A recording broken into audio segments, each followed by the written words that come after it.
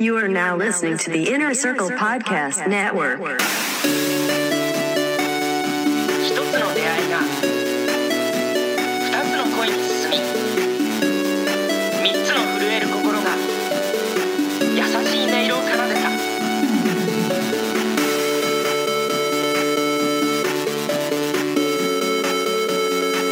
春日京介、15歳。青春してます。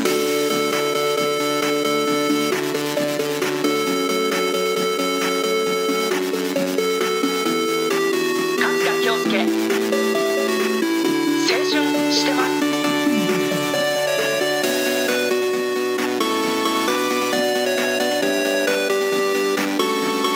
青春してます。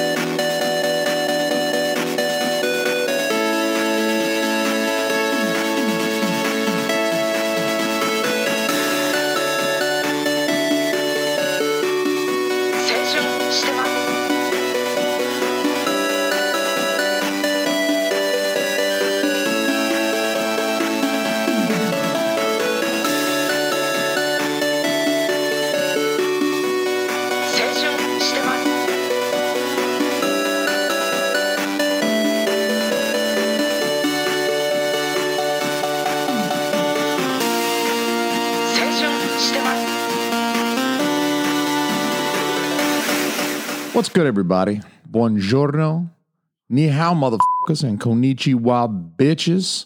Welcome, everybody, to the Avocado Cafe. This is the internet's only Kimagure Orange Road podcast. Period. Zero, the end. I am your host, Jason Almy, and I'm pleased to welcome you all to the show today. We're going to be talking about episode number 7 of the television series entitled Madoka's Private Life, A Spark-Colored Kiss. What kind of color is a spark, you might ask? I don't know. This episode originally aired May 18th of 1987. It was directed by Morikawa Shigeru. This is Morikawa's first episode, directed by him, but he will be back for some notable episodes in the future, some episodes that get talked about quite a bit. So we're going to see that name come back up in some important ones in the future. This episode was written by Tomita Tsukihiro. This is Tomita's second episode. Tomita also wrote the Disturbing Sea Experience episode. And we're going to pick back up on a running theme from episode 5, the problematic part-time job episode. Ayuko has an adult side to her. She has a maturity that's a little bit intimidating to Kasuga. Her adult side, her private life, is mostly unseen by Kasuga. It's something that he's completely unaware of, which of course feeds his insecurities. It's mysterious. It's also threatening because maybe she's out there spending time with other guys. Who knows? He doesn't. Kasuga doesn't. He has no way to know. So he worries about these things. They feed into his insecurities. And we open up the episode with a little bit of comedy, a little bit of like physical Jingoro comedy. That's usually what Jingoro is good for. I got to wonder why Manami is even bothering with a vacuum at all. I mean, can't she just teleport all the dust outside? Why bother vacuuming up the cat hair if you can just teleport it outside in like one simple little like, what do you call it, nose wiggle? What'd she do on Bewitched? She did the little nose wiggle, right? If you could just teleport all the dust outside, wouldn't you? Why would you even mess with plugging it in the vacuum and running it across the floor? She's in private. No one's going to see her do it. Honestly, I would have loved to have seen them teleporting like all the dust and trash and stuff out of their bin. Every episode, just teleporting it all away. And then like the last episode, they could show all the dust and trash and shit just appearing in Yusaku's house or some shit like that. And like the implication being that that's where they've been teleporting it the whole damn time, you know, just to abuse him. I think that would have been funny as shit.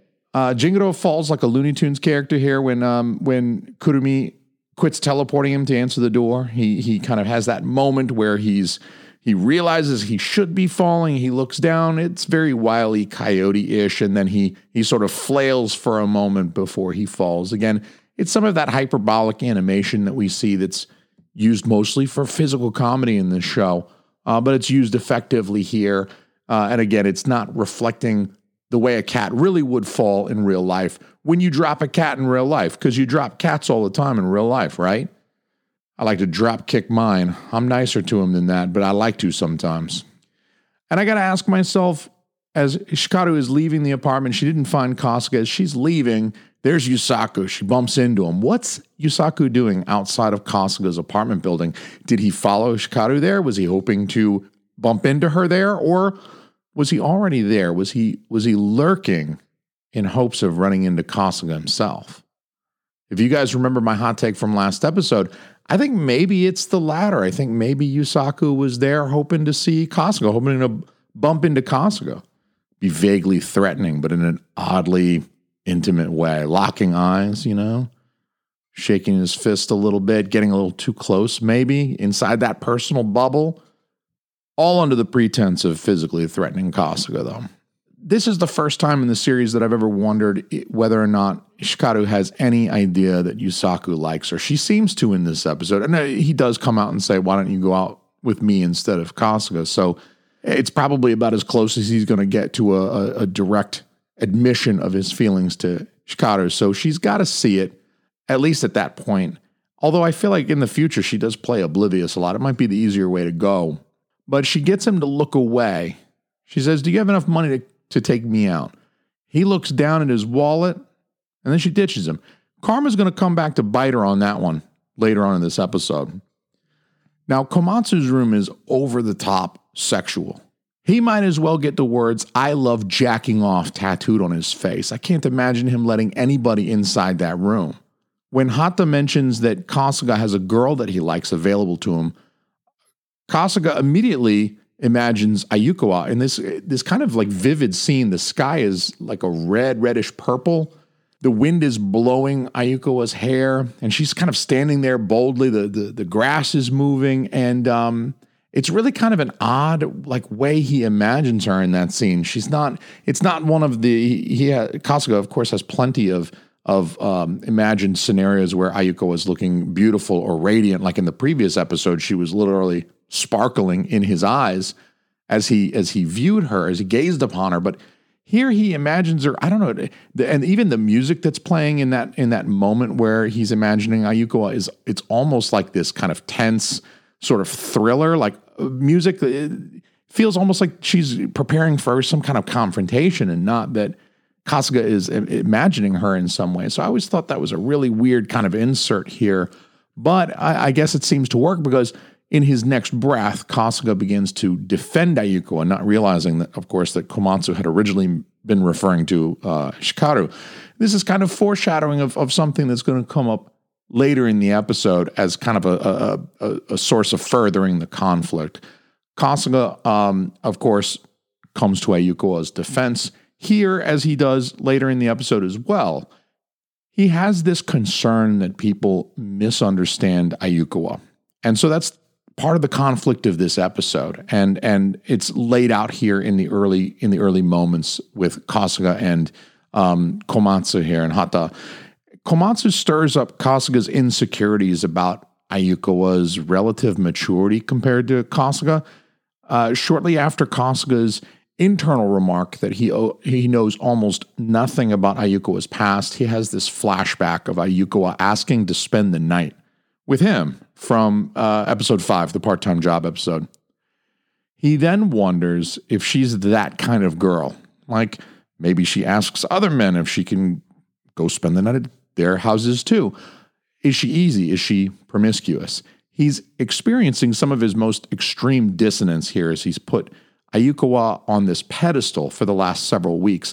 But he also has this fear that's kind of ingrained in him by these sociocultural norms that maybe she's like this easy girl, and therefore she's not this person that he's been putting on this pedestal. Maybe he's misappraised her somehow, and so he's got this dissonance going that this sociocultural norm pushes him away from an easy or a promiscuous type of woman, and this sociocultural value encourages him to be with this chaste, pure girl next door. And so he's experiencing this distance because he very much wants Ayukawa.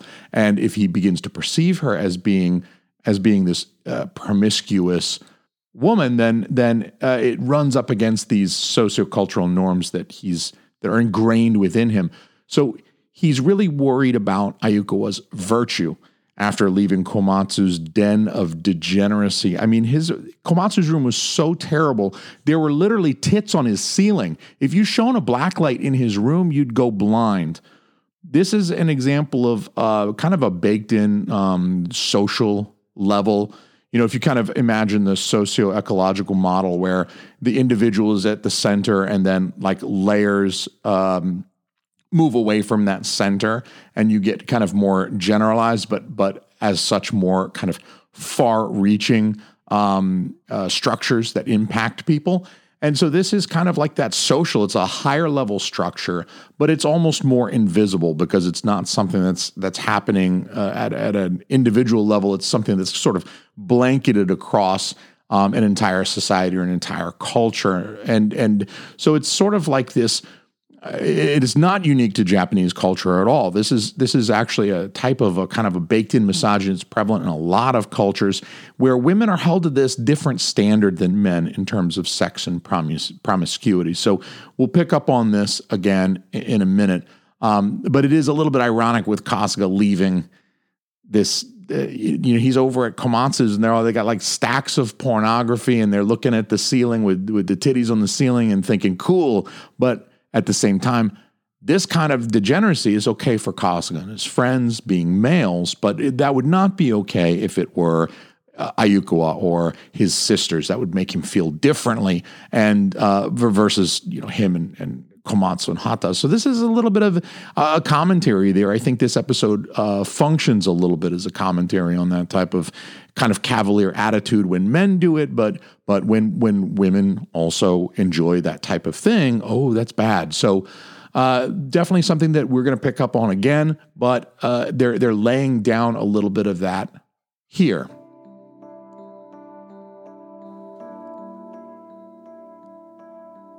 Now here's where Kasuga's bumped into Ayukawa and they decide to hang out. I guess he decides to tag along. It feels kind of puppy dog-ish.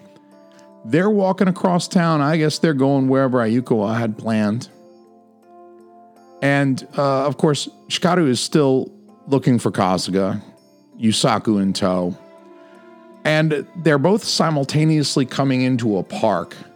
They approach a large fountain that obscures their view of each other. So Ayukawa and Kasuga cannot see Shikaru or Yusaku, and vice versa. And Ayukawa begins to walk one way around the fountain, and Kasuga begins to walk around the other way. When Kasuga realizes, he, of course, makes haste to catch back up to Ayukawa. And they proceed around opposite sides of the fountain so that they never encounter each other, the two couples. So Ayukawa and Kasuga walk around the fountain, and Shikaru and Yusaku walk around the other side of the fountain, and it's large enough that they have no idea that the other two are there at the same time. And it's a wordless scene. It's no dialogue in the scene at all, but this music that I'm playing for you now happens to be playing in this wordless scene, which it's not just filler. I mean, it might feel like filler first time you've watched it, but it's not filler. There's a narrative purpose. This close call kind of increases the tension because Shikaru is looking for Kasuga. What's going to happen when she finds him? Why is she looking for him? And this near miss is kind of like, well, if she finds him and he's out hanging out with Ayukawa, he's got to explain what he's doing out with her. And so there's a little bit of this tension here, but then it's also a little symbolic too, right? And this is a scene in this episode that's often discussed, and it gets mentioned all of the time for just the kind of the beauty of the moment. The music, of course, that goes with it is impeccable. I would be remiss to go through this episode without mentioning this and playing this music for you.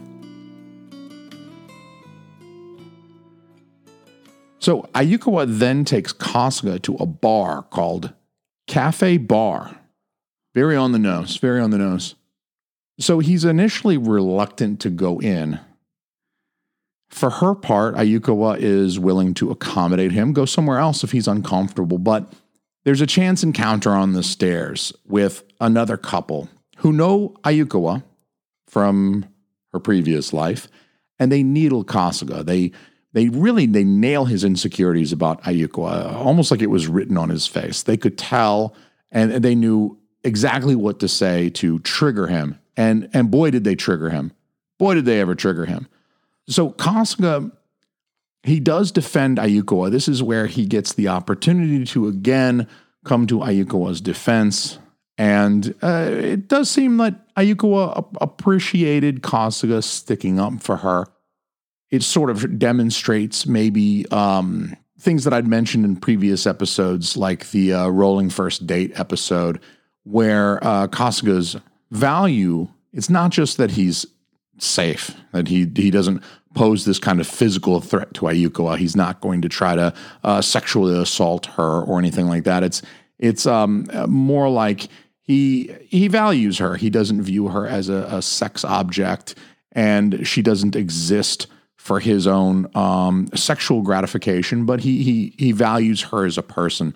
And so his coming to her defense in such a way, I think, reinforces that idea that he values her as a person. And I think she appreciates that, of course, because she does have this relative maturity, physical maturity, and she's often mistaken for an older individual, an older teenager, an adult, and she's oftentimes approached by certain men based around her physicality and those men wanting to get with that. So they get inside, and Kasuga had no idea that the beverage that he'd ordered, or maybe Ayuko had ordered for the two of them, was alcoholic until he tasted it. So Ayuko was trying to get Kasuga wasted confirmed, which is easy work. He's a fucking lightweight. Let's be real. At the same time, shitty Kasuga is an all-time great. Kasuga insisting that he's not drunk, it's like Richard Pryor in See No Evil insisting that he's white. I love it. And I gotta say, baller of Kasuga to go in for the kiss. Very confident of him to go in for the kiss. She couldn't let him get it here, though. This is the part of the episode, this is kind of the halfway point. She smacks the taste out of his mouth. That was a slap. She couldn't let him have the kiss here, because not only do you have the implications with him dating her best friend, but it's going to confirm his negative thoughts about her. He's in this drunken state. He's making a pass, and she's already concerned about Kasuga's impression of her. She can't let him get the kiss because that's only going to confirm any negative impression that he might have. She already intuits that he's a little worried about her virtue. Now, when Kasuga remembers the slap the next day, at first he doesn't remember when he wakes up. That's how wasted he is. That's how that's what a lightweight he is in this episode. When Kasuga remembers the slap, we get to see it for a second time, and it actually shows it from a few angles the second time. We kind of get like a smack, smack, smack, because we get to see it from 3 different angles. That's how important it is. I mean, you got to remember, unlike live action where they could just set up 3 cameras and she just smacks him one time and we film it from 3 different angles, this has to be animated. Each angle, right? Somebody's got to draw Ayuko was smacking Kasuga 3 times from 3 different angles to make this happen. So it's got to be important if they want to repeat it. And you also at the same time get a slightly different audio sample here too, where you still hear the smack, but you also hear these like tires screeching as Kasuga's remembering. This is his subjective addition to this scene. So that is it's an audio cue for us, the listener, to realize like, oh gosh, like it's dawning on Kasuga what just happened and what the terrible implications of that are. He's tremendously embarrassed by this, as anybody who's done something stupid when they've been intoxicated would be. So I think Kasuga's a little bit confused. On the one hand, earlier in the episode, he was remembering Ayuko asking to spend the night when she was intoxicated herself. And so then when he's intoxicated and he sort of makes this physical pass at her, it's a no-go. Gets slapped, in fact. And I think he's maybe a little bit confused, but I think he also realizes that he sort of stepped out of line and that by trying to kiss her, after admitting some of these insecurities, I mean, when he is intoxicated just before he makes the pass at her, he does He does admit that he is a little insecure about how far ahead of him she is in terms of her development and possibly her experience. But then he also simultaneously claims to not believe what was said about her. And I think that was the comment that really kind of set her up. She can't allow the kiss to happen because she's realizing in that moment that Kasuga might be buying into some of what's said about her. And I think Kasuga, in his realization the next day, he understands that she realizes that he mischaracterized her as well. My typical where the fuck are the parents moment, Kasuga, 15 years old or something like that, gets shit-faced on a school night. But at least they wrote in a little bit of dialogue. Kurumi got to remind Kasuga how furious Kasuga's father Takashi was that he came home stinking drunk, like some 45-year-old man. I mean, no real consequences, but hey, at least they wrote a little bit of dialogue in, like, dad doesn't approve when you come home shit-faced on a Tuesday night. Now, the next day, we got to give Hikaru some credit. She correctly intuits that something has upset Ayukawa because Ayukawa got an order wrong at Abakabu. Ayukawa gives this kind of nervous, like Kasuga-style response here. It's usually Kasuga that starts tripping over his words, nervously trying to like laugh something off. But here, Ayukawa is actually doing something very, very similar because, again, she's kind of caught on her heels and she doesn't want to accidentally spill the beans and reveal something to Hikaru. She even says, oh, it never went anywhere, which implies that part of her rebuffing of Kasuga's advances was to avoid hurting Hikaru so that she wouldn't have to lie about something actually happening. So again, here it's important to Ayukawa that Hikaru not discover that Ayukawa and Kasuga were spending time together the night before, even if it didn't go anywhere physically. Classic moment of this episode, and in fact, probably the most subtly funny moment of this episode is when Master looks over at Ayukawa. Right after Ayukawa drops that glass on purpose, and he's looking at her like, bitch, please, wreck your own shit. Like, she just smashed his glass just to get Hikaru to pay attention to something else. And I think it was meant to be like Master is realizing that Ayukawa is experiencing some kind of emotional duress. It wasn't supposed to be like selfish, like Master was realizing, like, yes, breaking my stuff, I don't think it was like that, but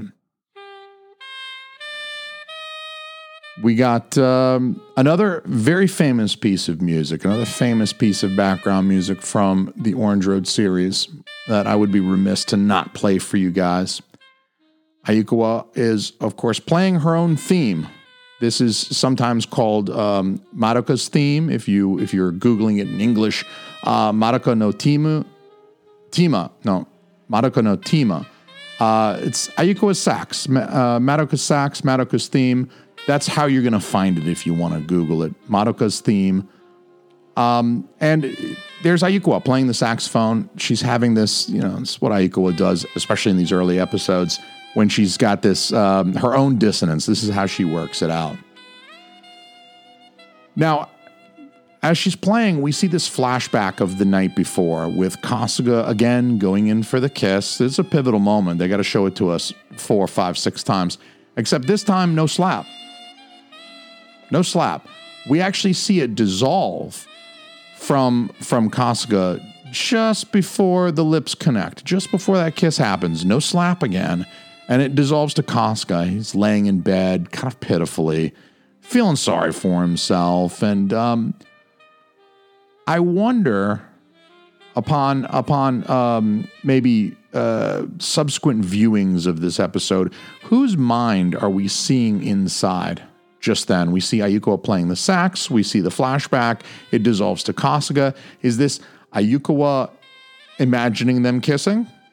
Or is this Kasuga replaying the event in his mind? I got to say, I think it was Ayukawa. I think that the flashback's occurring in Ayukawa's head because we see her first. She's playing the saxophone. What is she thinking about? What's on her mind as she's playing this theme that we're hearing now? And I think it's that moment. I think she's imagining what would have happened if she hadn't smacked him, how it would have gone if he'd really laid one on her. But the flashback does serve a narrative purpose too. and it serves as a bridge between Ayukawa and Kasuga, as we're seeing Ayukawa playing the sax, and then we see Kasuga laying in bed kind of pitifully, and it tells us that they're both thinking about this. They're both thinking about this event. This event is on both of their minds, and the music continues to play as a bridge as well. So the music plays into Kasuga's scene. It's, of course, diegetic music. Ayukawa was playing the saxophone, but then as we see Kasuga, he couldn't possibly be hearing her play the saxophone from across town. But it still, it acts as this sort of audio bridge that takes us into his space, and we see that he's kind of feeling the same way too. The music is very much appropriate for his mopishness as well. Now, I always thought that Hikaru feeding Kasuga like he was a child was just really, how to put it delicately, some punk bitch shit. I always thought that it was just, it's crazy to think that he just sits there. And then, of course, when Ayukawa opens the door to the roof and she sees him there and he's just kind of sitting there and Hikaru's feeding him, and it's just, I always cringe when I see that, because I'm imagining how it would feel if this person that, Kasuga's already worried that Ayukawa is ahead of him in terms of her development and her experience, and for her to be so mature and so worldly and to walk in on him just getting fed by Hikaru, it's like, I don't know, it's diminutive again. It sort of makes Kasuga seem small and boyishness, and that's already his issue in this episode. So that kicks off the kind of climax, I guess, of the episode, where he has to chase after her, and he even uses the power to teleport ahead of her. I always liked that bit, even though, how the hell do you explain? I mean, she knows that you're behind her. She knows there's one way up and down the roof. You don't have time to get ahead of her. The only way you could do it is using the power, but there's no questions asked, and that's fun. I'm there for that. She practically comes around the corner to see him teleport in, but he barely beats her, but that's okay. What I also appreciated in a subsequent viewing was that Ayukawa and Kasuga are kind of equally awkward here at first on the stairs. They both sort of start out awkwardly, kind of talk over each other. Oops, no, you go. No, it's okay, you go. And it actually really makes me think that Ayukawa is kind of awkward in this episode. She's usually this badass, like martial arts girl who can take care of herself physically. No one's going to pose much of a threat to her. And then she's also so cool. She always knows what's going on. She knows people wherever she goes, to these bars and stuff like that. The bar earlier tonight, they said, here's the usual, Ayukawa. I mean, they just served it to her. She has to go there often enough for them to know what her usual drink is. She's got this like air of cool to her, right? All the artwork that you ever see for this show, she's putting on aviators. She's standing at the top of 100 stairs, maybe 99 steps. She's like cool as a cucumber, right? There's no like shaking her, but in this episode, she seems a little bit awkward, honestly. And I appreciate that. I actually appreciate that it sort of humanizes her a little bit. It shows that she's not immune to these social situations that can occur, that can complicate her relationships that she values. And it also shows that maybe she's not as far ahead of Kasuga in terms of her development as Kasuga thinks. So maybe Kasuga is a little bit wrong about presuming that Ayukawa is so far ahead of him. She's so worldly because she's running into a lot of the same difficulties that he is in terms of her own self-expression. And I feel like I'm right in that, because Kasuga's conversation here with Ayukawa confirms that she's not promiscuous. It actually, she was not being indiscriminate about whose house she spent the night at. And Kasuga said the same thing. He said, it's not that I was trying to just kiss anybody. And so they're not being super clear about their feelings, but it does kind of seem like it's important to her. It mattered to her that she was asking Kasuga. She doesn't ask every guy to go spend the night over at his house, but she was asking Kasuga because it means something. And Kasuga admitted the same about trying to kiss her. It doesn't really advance things. We got like 42 episodes left. So it's not really going to advance things too much, but it clears the air and it allows them to kind of be cool and get some resolution for this episode. But the resolution that you're not going to get for this episode, Where the fuck was that Katsu-san that Kasuga gives Ayukawa? Inner Circle only. I am Inner Circle. I can't tell you where Kasuga was keeping that Katsu-san. Maybe he teleported it. I can tell you that if you like podcasts, and I hope you do, because I make them. I make this one. I make another one called Shit Happens When You Party Naked. And if you like podcasts, and if you like silly, goofy podcasts, and maybe if you like my voice, I think you should check out patreon.com/teamalmy so that you can get access to the Patreon exclusive Shit Happens When You Party Naked. It's the podcast that is too raw for the rest of the internet. But for real, I got a lot of complaints about it, so I moved it over to Patreon, where, I don't know, you can't stumble into explicit podcasts by accident. Go check us out over there. I would love you if you did. Also, check out the rest of the Inner Circle podcast network. We've got a bunch of great shows, killer lineup. They're all hilarious shows, thoughtful shows, entertaining shows, shows like #NoOffense, Simmons and More podcast, The Hood Diner, Untrained Eye, Failing Hollywood, and Plunge Podcast. You got to check them out at innercirclepn.com. I appreciate you very, very much for listening to this episode. I really appreciate all of the lovely feedback that I have received on this podcast. I want to invite you to please subscribe to this podcast if you haven't already. Please leave us a rating and a review. I love seeing those, and they are helpful, or so I am told. All of the experts say that they are helpful to our positions in the algorithms and our discoverability, and I would love for more people to discover this podcast covering exclusively a semi-obscure anime from the 80s. That would be great. And I'm going to leave you guys with a remix of the Fountain. I have something very nice for you guys. Earl Knight. Go check out his YouTube. Earl Knight, I'm going to leave a link in the show notes. Just last week, he made a remix of the Fountain song. And I'm going to leave you guys with that.